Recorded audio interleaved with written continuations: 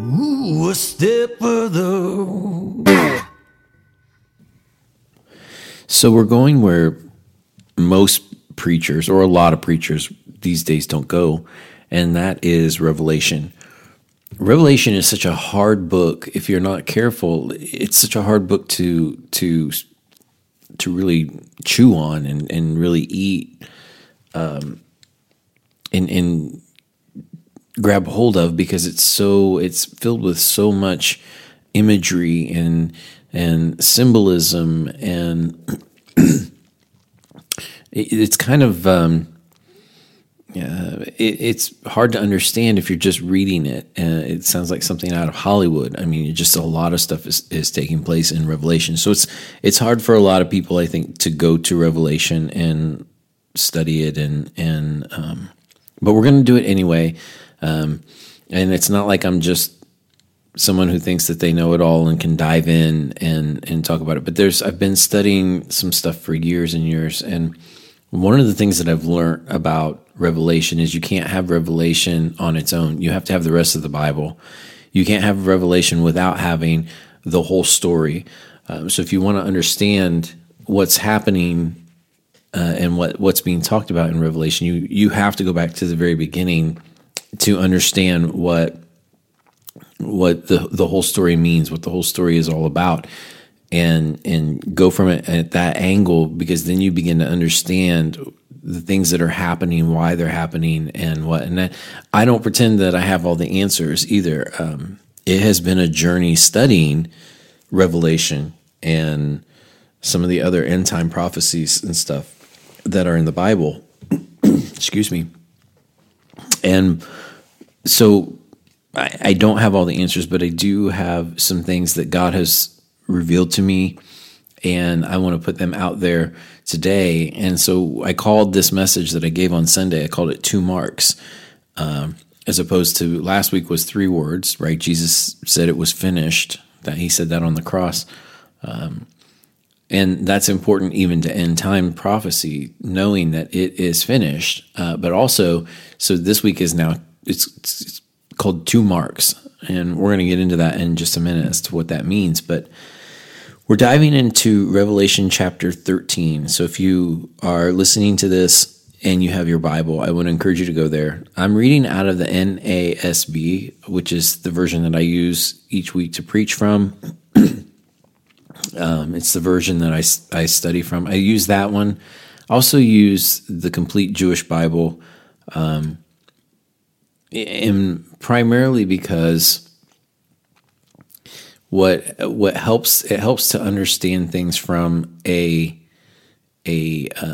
Jewish perspective, to understand things from a Hebrew perspective, because this is first and foremost. The Bible says that salvation comes first to the Jew, then to the Gentile. So Jesus was a Jewish Messiah.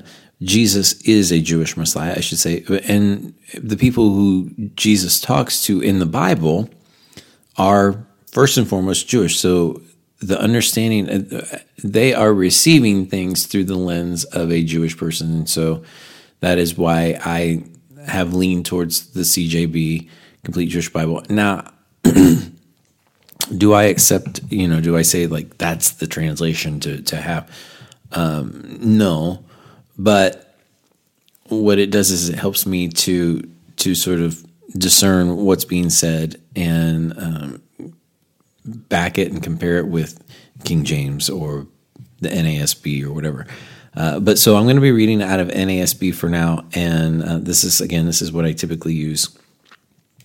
And we're just going to, Sunday I started with verse, I believe it's 11, but I'm actually going to, for the sake of this podcast, since we're diving in, we're going a little bit deeper than Sunday's message.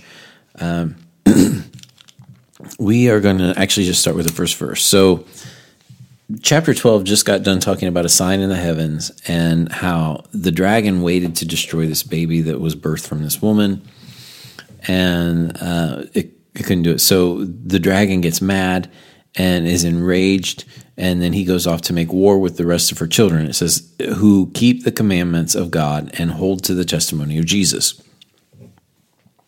Okay, and then it says in chapter 13, starting with the first verse, it says, "And the dragon stood on the sand of the seashore. Then I saw a beast coming up out of the sea, having 10 horns and 7 heads on his horns, which were 10 diadems.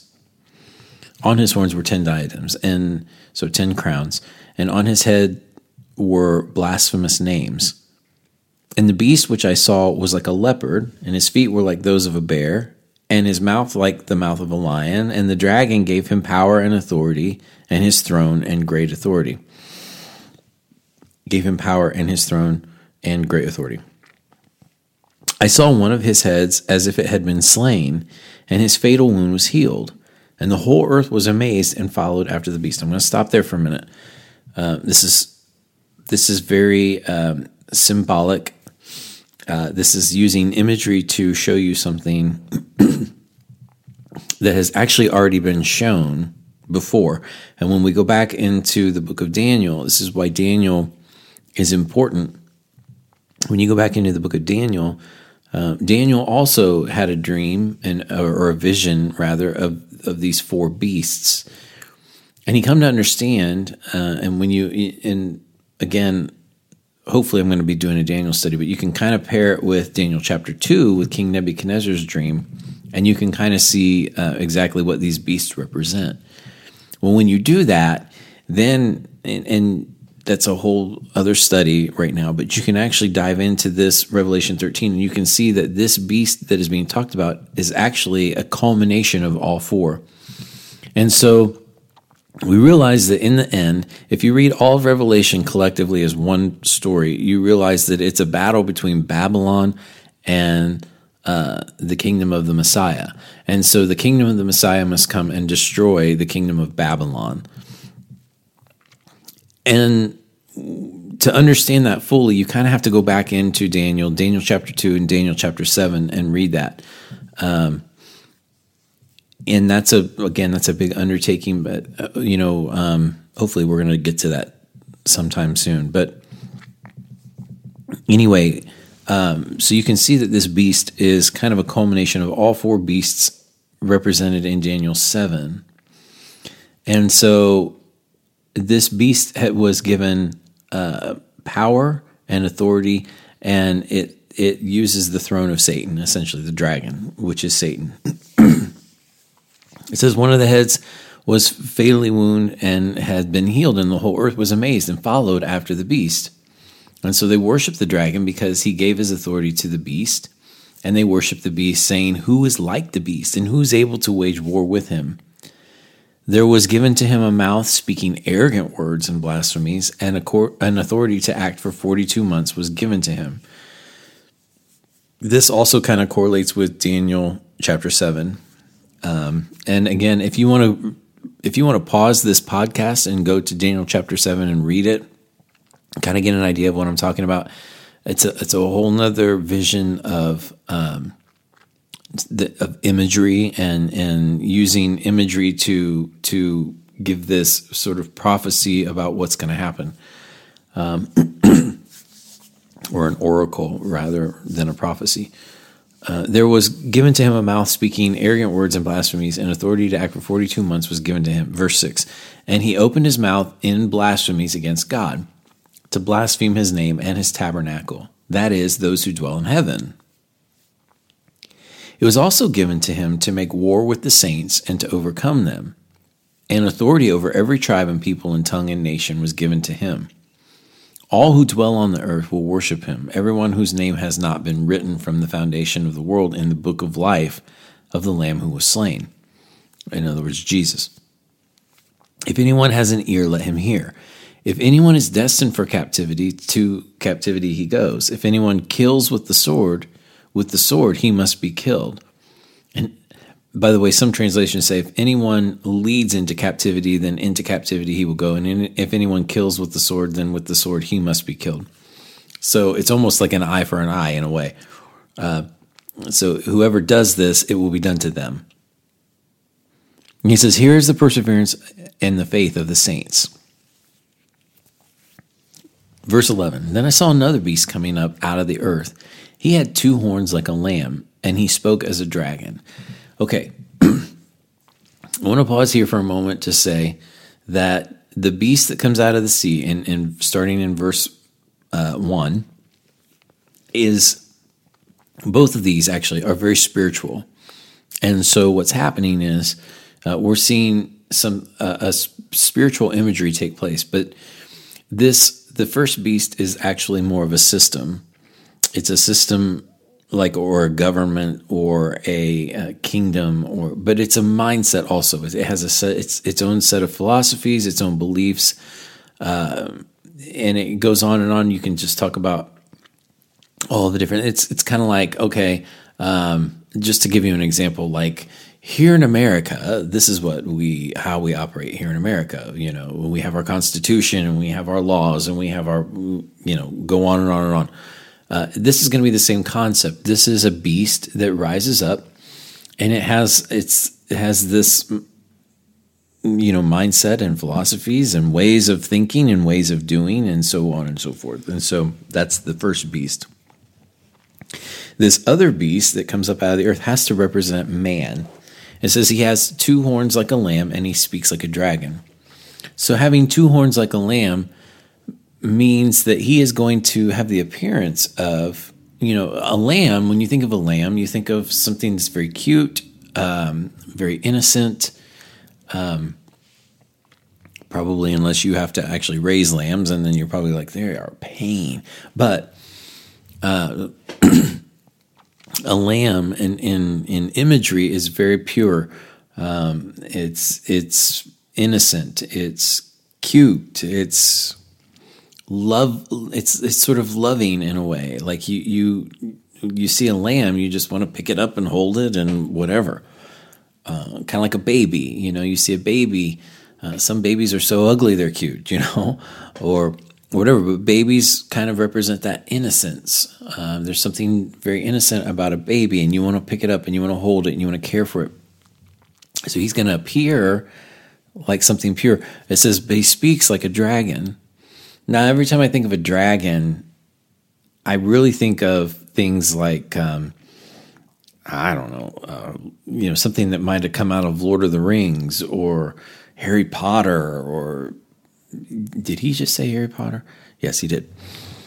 But something like that. Something that has this very almost mythical, I'm going to say evil in a way, quality. But what really I believe he's saying is, he spoke like a dragon, but that dragon represents a serpent.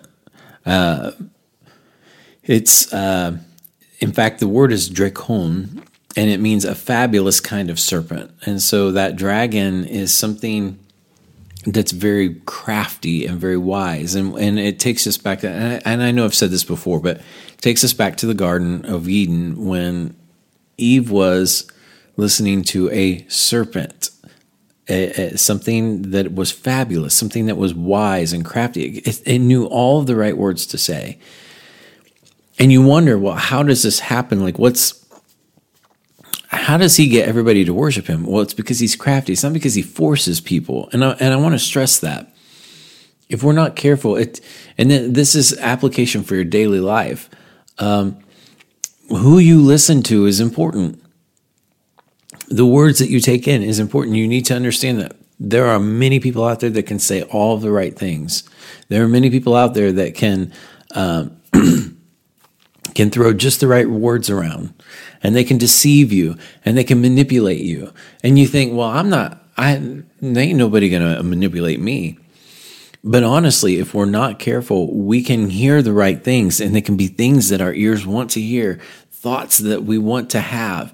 And people can play on those, and so many things out there.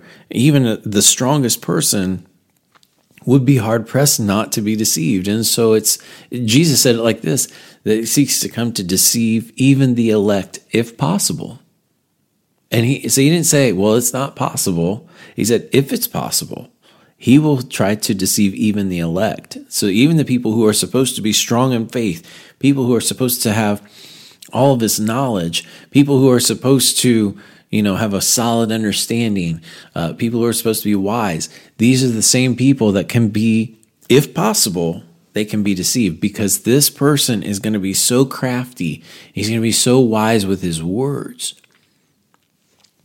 And so we have to be careful. It's maybe not just even one person, but multiple people. Things that sound good, things that sound right.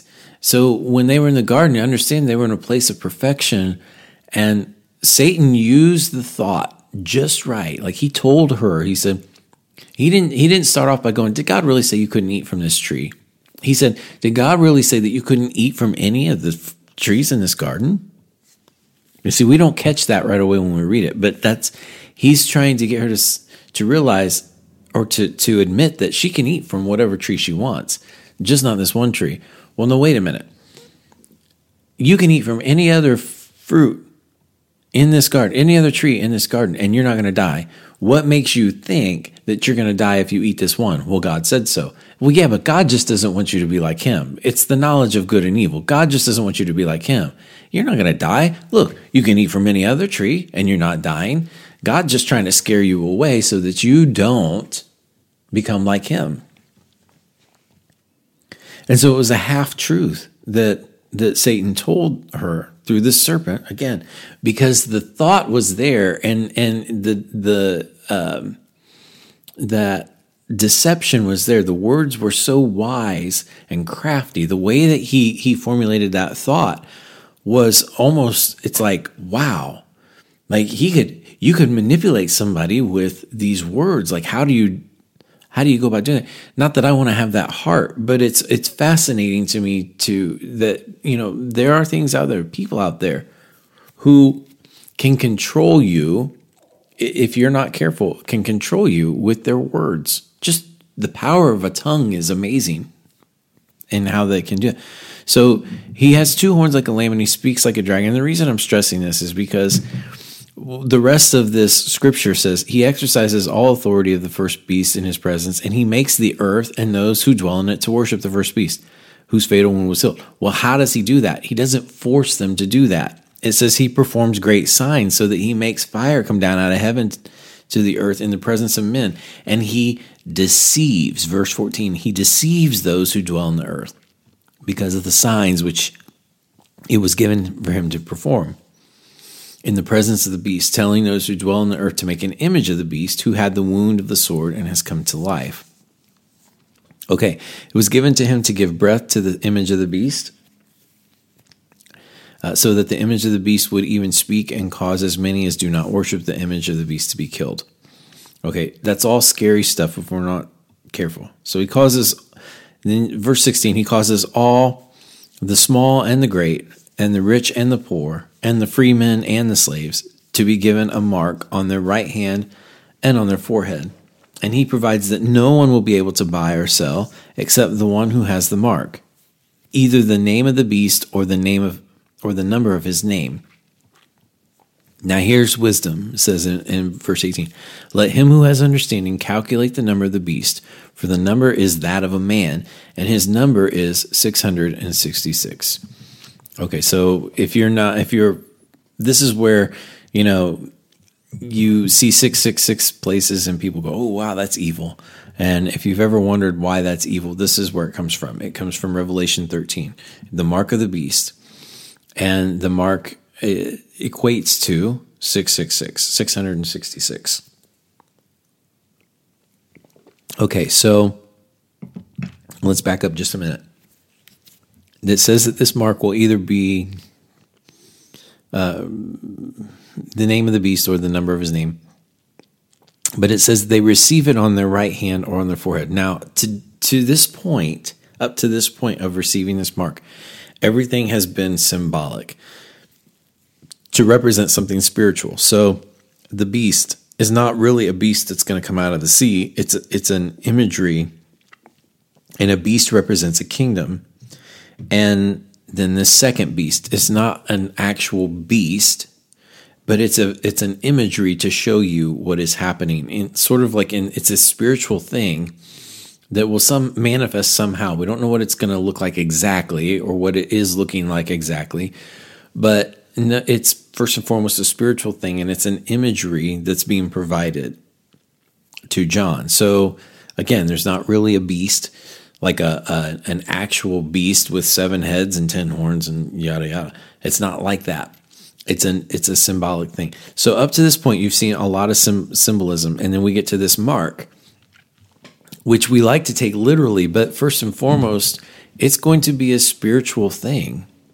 Now, it's not to say that there won't be a mark. It's not to say that there won't be, some way in which people are sealed. I'm not saying that, but what I'm saying is first and foremost, it is a spiritual thing. So everything that we're reading here, we should take first and foremost as a spiritual thing.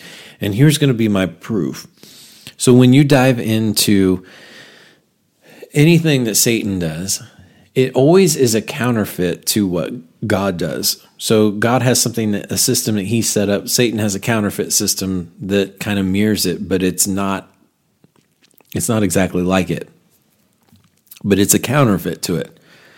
So kind of like money, you want to know what money's a counterfeit versus what money's the real thing. They always say that you should study the real thing. The real thing never changes. Or if it does, you're always studying the real thing.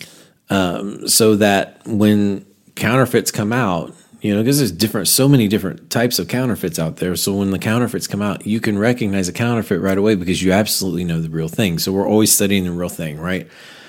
Well, it's the same concept here, is that we need to study the real thing. So the real thing is this, and you can know the counterfeit then. You can know about the counterfeit. The real thing is found in Deuteronomy 6, and we'll actually start with verse 4. So he says, in verse 4, he says, "Hear, O Israel, the Lord is our God. The Lord is one." So first and foremost, Yahweh, or however you want to say it, Jehovah, Yahweh, however you want to go for it. He is our God, and he is one. He's one God. So there's no other God. He says, "You shall love your God. You shall love the Lord your God. You shall love Yahweh. You shall love him with all your heart, with all your soul, and with all your might. These words which I am commanding you today shall be on your heart." Okay, now, here's where we go. Jumping down to verse 8. "You shall bind them as a sign on your hand, and they shall be as frontals on your forehead." Now you see a lot of Jewish people with the wrapping around. If you look, they call them phylacteries, and they wrap them around their right hand, and they also have a little box that they wrap around on their forehead. You've probably seen images of that. What are in there is the Shema. They call it the Shema, which is what I just read. "Hear, O Israel, the Lord is our God, the Lord is one." So in Hebrew, it's Shema Israel Adonai Eloheinu Adonai Echad. You are to love the Lord your God with all your heart, with all your soul, with all your might. These words which I'm commanding you today shall be on your heart. So the first and foremost thing is that you shall love the Lord your God with all your heart, with all your soul, with all your might. This is what you are to bind as a sign to your hand and as frontals on your forehead. This is what he is saying to them. The love that you have for the Lord with your heart, with your soul, and your might, that is what you are to bind to your hand and bind to the frontals of your forehead. So my love for the Lord, my thoughts for the Lord, the things that I do for the Lord, those are the things that those are the things that should be on my hand and on my forehead, is the fact that I love the Lord. So my thoughts shall reflect the fact that I love the Lord. My actions shall reflect the fact that I love the Lord. That's what I'm trying to get out there. And then it says you shall write them on the doorposts of your house and on your gates. Jewish people have these things called mezuzahs, which are these little things that they put on their, like the inside of their door, and inside of them also have the Ten Commandments, the Shema. All that's written on a mezuzah. So they took it literally, like you shall have it on your arm, or on your hand, and on your forehead.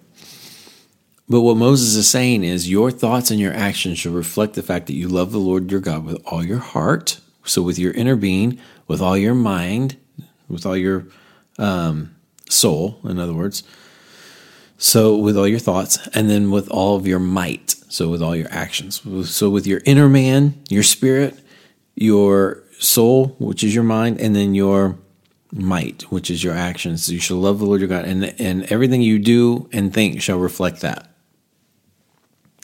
Now the counterfeit to that would be the mark of the beast.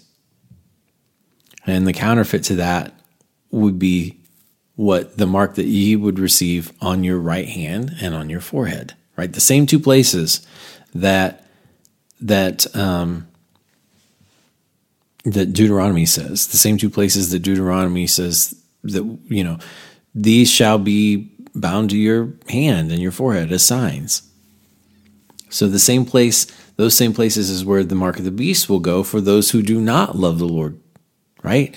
So the mark of the beast is for people who do not love the Lord. In other words, their thoughts and their actions will reflect their love and worship for this beast. It says, he deceives those who dwell on the earth because of the signs which is given to him perform in the presence of the beast, telling those who dwell on the earth to make an image to the beast who had the wound of the sword and has come to life. And it was given to him to give breath to the image of the beast, so that the image of the beast would even speak and cause as many as do not worship the image of the beast to be killed.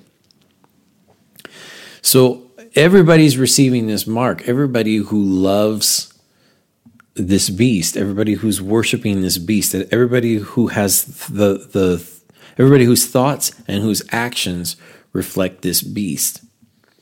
All right, that's what this is about. This isn't about whether or not you get a tattoo. This isn't about whether or not you get a chip in your skin. This isn't about whether or not, you receive COVID vaccine or Obamacare or, all of these other ways in which people have said, well, this is the mark of the beast. The true mark of the beast is first and foremost a spiritual mark. And it's a mark that represents the fact that my thoughts and my actions reflect this over here. So for me, because I worship the Lord, because he is my God, I have the mark of the Lord. And that's the other mark that I want to talk to you about. If you don't have the mark of the beast, then you do have the mark of the Lord. And so we need to have the mark of the Lord. Listen, who do you think gave Satan his power and authority? Who do you think is allowing Satan to roam this earth, to give a beast his throne and power and authority and all that stuff? Who do you think is allowing Satan to do all this? The Lord. So whose side should I be on? I should probably be on the guy who's allowing all this to happen. Because in the end, evil will destroy itself. Right? A house divided is a house that falls. I think it was, it's in the Bible, but Jesus said it. But Abraham Lincoln is somebody else who's quoted as saying, a house divided is a house that falls. And he's quoting Jesus, who said the same thing. So evil will always destroy itself. So why is Satan allowed to do this? Because evil will destroy evil. Inevitably, evil will destroy evil. So I want to be on the side of good. I want to be on the side of the Lord. And I want to have the seal of the Lord. And that is because I love the Lord with all my heart, with all my soul, and with all my might. That's the biggest commandment right there. Everything else kind of falls into place from that. If my thoughts and my actions line up with the fact that I love the Lord, then all the other stuff is taken care of. And that's what Jesus was trying to say. The law hinges on that. The Torah hinges on these two things. Love the Lord your God and love your neighbor as yourself. You got that down, you got the law down. Everything hinges on that. Because my thoughts and my actions, those things line up with the Lord. I think that we also need to be encouraged that this person who is pulling the strings, this person, this devil, it all culminates to this one little person. So I want to take you to Isaiah. And Isaiah talks about sort of the fall of Babylon. And when we talk, again, when you're reading Revelation and you're reading it in its collective context, you see that it's, number one, a battle of good and evil, but it's good is represented by the Messianic kingdom, and evil is represented by this kingdom of Babylon. It's sort of this spiritual realm kingdom that has not really gone away. I mean, it seems like it had gone away for a while, but now it's back. There's your sword, right? That's slain the seventh head that you read about in chapter 13. It's like it's gone at one point in history, but then it's coming back. Babylon has sort of come back, and not that there is a place called Babylon, but it's just that whole mindset and philosophy and way of thinking and everything. It's all rising up into this kingdom, into this government. All the governments are leaning towards it. All the nations are kind of leaning towards it. And so it kind of comes against, it's this sort of evil versus good. And while we know that in the end good triumphs, it trumps over all, it's just evil has to happen, so the evil even destroys itself. But I want to encourage you to say, and this is in Isaiah 14, verse 16, because it's talking about the fall of Babylon. And it says, those who see you, he's talking to the king of Babylon, those who see you will gaze at you, and they will ponder over you, saying, is this the man who made the earth tremble, who shook kingdoms, who made the world like a wilderness and overthrew its cities, and who did not allow his prisoners to go home?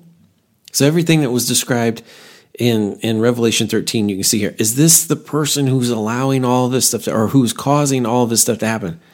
Who made the world like a wilderness and overthrew its cities, who did not allow his prisoners to go home? All the kings of the nations lie in glory, each in his own tomb. But you've been cast out of your tomb like a rejected branch, clothed like the slain who are pierced with a sword, who go down to the stones of the pit like a trampled corpse. You will not be united with them in burial, because you have ruined your country. You have slain your people. May the offspring of evildoers not be mentioned forever. And he said, but we say, this is the guy? This is him? It's kind of like, do you remember the Wizard of Oz? They go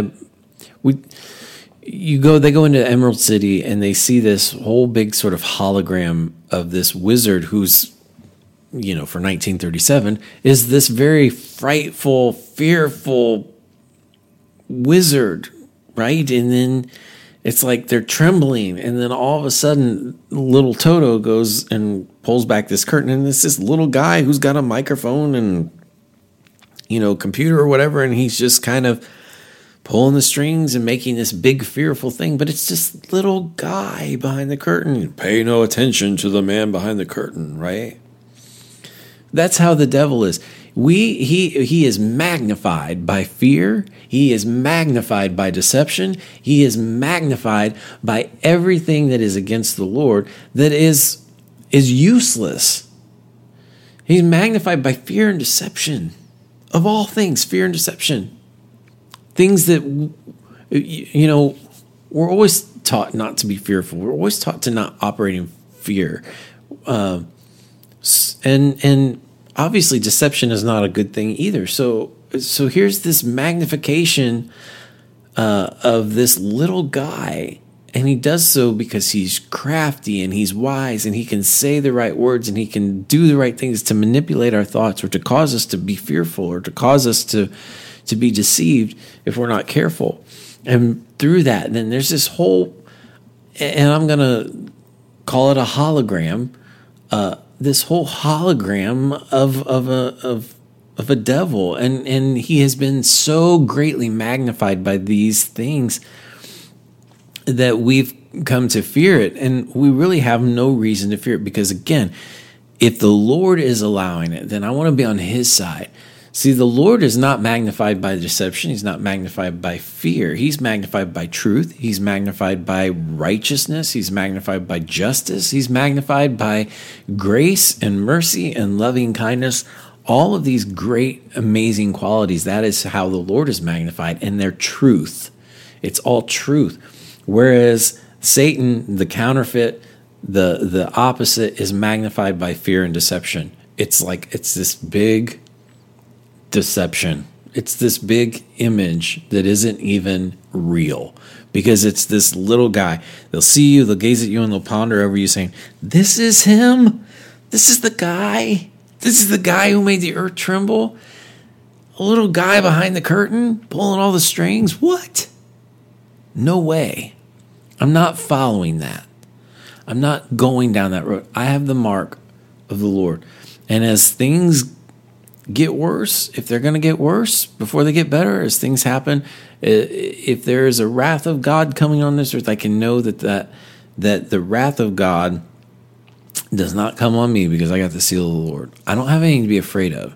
If I have to lose my life here in this world, on this earth, this temporary life that I'm going to lose anyway, if I have to lose this life because I believe in Jesus, because I believe in the Lord, then so be it. I got an eternal life waiting for me, and it's an eternal life of goodness. But if I'm going to take the mark of the beast, if I'm going to worship this beast, then I have to know that I am going to not only experience a death here on this earth, but I'm going to experience a death for all eternity. And I don't want that. I don't want that. I want to be, for all eternity, I want to be in the presence of goodness. I want to be in the presence of truth. I want to be in the presence of light, not darkness, not deception, and not fear. Those are the counterfeits. And whenever we operate in fear and we're operating in deception and all that, we can know that we're not operating in truth. We're operating in something that's false. And that is not of God. So I want to encourage you today, number one, whose side are you on? First and foremost. And I also want to encourage you not to be afraid. As we go forward in life, don't be afraid of what's to come. Be magnified by his truth, okay? And allow God to be magnified in your life. Allow his glory, allow his grace, allow his mercy, allow his righteousness, allow his faith to be magnified in who you are. That's what this is about. And love the Lord your God with all your heart, with all your soul, with all your mind. And your thoughts and your actions shall reflect that. And you will have the mark of the Lord. Hey, listen, I love you, and I'm so thankful that you listened in today. And if you're on the fence about this whole Lord thing, if you're on the fence about Jesus, if you're not even sure that Jesus is a thing, I just want to pray for you that you would experience Jesus. It's not just saying, oh, well, Jason believes in Jesus because he read about him in the Word. But no, Jason has really experienced the Lord and his goodness. There are many things that Jason's been through. There's this crazy journey, and he's done some pretty stupid things in life. And so the fact that he's still living, and the fact that he has joy, and the fact that he can find peace in the midst of the storm or whatever. That's not always true, by the way, but I try my best to surrender to the Lord in things, and hopefully, if I can surrender, then I know that I'll experience that peace. But you can know that that's been my journey, and because that's been my journey, you can know that Jason knows that the Lord is real because of that. And one day, when my time has come, I know that I'm going to stand before the courtrooms of heaven, and Satan's going to try to accuse me because of all the dumb stuff that I've done, and Jesus is going to go, no, he's mine. He's covered by the blood. He's covered by my blood. He's mine. He belongs to me. You know why? Because he loves us. He's accepted that love that we give in him. And he didn't go by way of the world. He went by way of the Lord. So I pray that people would see that in me today. I pray that people would see that in you. I pray that if you haven't experienced God for yourself, if you haven't experienced the Holy Spirit, if you haven't experienced Jesus for yourself, that you would experience Jesus for yourself. I pray that he would reveal himself to you in a mighty way. That is my prayer, first and foremost, and above all things, because that is, to me, is most important. If you're listening to this, I want you to know, and I'm not just saying this, I'm not just throwing fluff out there. I want you to truly know that if you're listening to this, I long for you to be in heaven. I long for you to be in the presence of goodness. I don't want to see you destroyed. I don't care who you are. I don't care if you're out there and you go, well, I know who Jason is, and I know I've done some stupid things to him. No, I don't care. I don't care if you're my enemy. I don't want to have an enemy. I want you to be in heaven. I want you to experience the Lord. I want you to know him the way that I know him and better, because I don't feel like I know him well enough. I want you to know him, and I want you to experience his love, and I pray that you will. Also, pray that you will join us sometime on a Sunday morning. We would love to see you. It's at 9:30. We're entering into the December season and the wintry season. I'm looking outside my window right now, and it's these big, huge snowflakes that are coming down. So I like that. I love sweater season. I love to see people all bundled up and everything. And but I would love to see you on a Sunday morning. And if not Sunday morning, I mean, we have Facebook Live. We'll put our videos on YouTube as well. Definitely thank you for listening to this podcast. And then if you want to check me out over at New Start Ministry with Jason Vandermark on YouTube, it's just going to be a video. I'm working on a Daniel study, like I mentioned earlier, and hopefully that will be a series of videos that we put together, or I put together. There's no we, but there is me and God, right? Me and the Holy Spirit. That we'll put together, and hopefully we can dive in Daniel. So I'm looking forward to doing that with you guys too. No matter what, though, I love you, and I will hopefully see you soon.